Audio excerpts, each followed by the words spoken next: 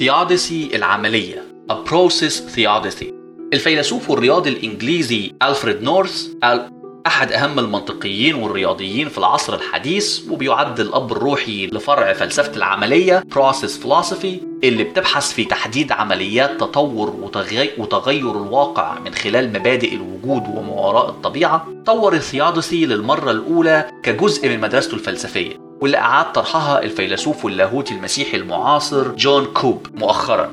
التبرير بيعتمد بالدرجة الأولى على فرضية إن الله والعالم في حالة تدفق وتغير متواصل، في حين الله ليس هو العالم زي ما بيعتقد أتباع مدرسة وحدة الوجود pantheism، لكن الله بيتدخل في العالم باستمرار. الله والعالم في عملية process واحدة معا.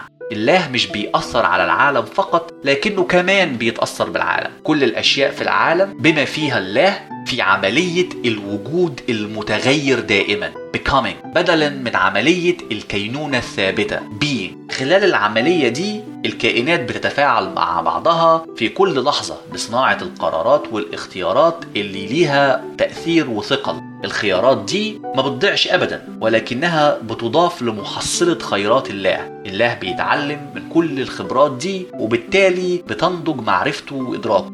أكيد ملاحظ إن الرؤية دي لمعرفة الله مختلفة عن فكرة الإيمان التقليدية عن كمال معرفة الله، بل بتتعارض معاها، لأن معرفة الله مكتملة وأبدية طبقا لكتير من الرؤى الدينية الكلاسيكية. لكن بالإضافة لده فكرة كمال قدرة الله omnipotence مرفوضة. قوة الله لا تفهم على إنها بلا حدود طبقا للثيودسي دي، لكنها محدودة زيها زي باقي الكائنات الفانية. ده بالإضافة لأن قوة الله إقناعية بدلا من قصرية. الله لا يجبر مخلوقاته على إنها تكون خيرة، لكنه بيحاول إغوائهم للمضي في طريق الخير. لكن للأسف مش دايما بتنجح الطريقة دي مع كل البشر. أحيانا بيقوموا بأفعال خيرة، وفي أحيان تانية بيرتكبوا الشر.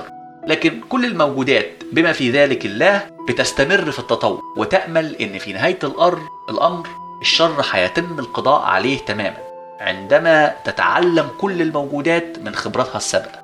زي ما انت أكيد متصور، عدد كبير من الاعتراضات طرح على التبرير ده. أولها التصور لسيادة وكمال قدرات الله اللي طرحته الثيودسي. سيادة الله مطلقة كاملة، ومعرفته بكل الأفعال مكتملة على الأقل في غالب المفاهيم الدينية. الإشكالية الثانية هي نفي ثيودسي العملية لفكرة الخلق من عدم creation ex nihilo في عدة تفسيرات لكيفية ظهور العالم طبقا لفلسفة مدرسة العملية. أشهرها هو إن الكون أبدي eternal ولم يبدأ في الوجود. لكن الرؤية دي بتتناقض مع نموذج الانفجار الأعظم القياسي Standard Big Bang Model اللي بيعد أفضل النماذج العلمية المتاحة لنشأة الكون حاليا. الاعتراض الأخير هو إن يبدو إن ثيودسي العمليات مش تبرير. الله فيها أضعف من إنه يمنع الشر في العالم، وما عندوش لا العلم ولا القدرة الكاملة علشان يحل الإشكالية.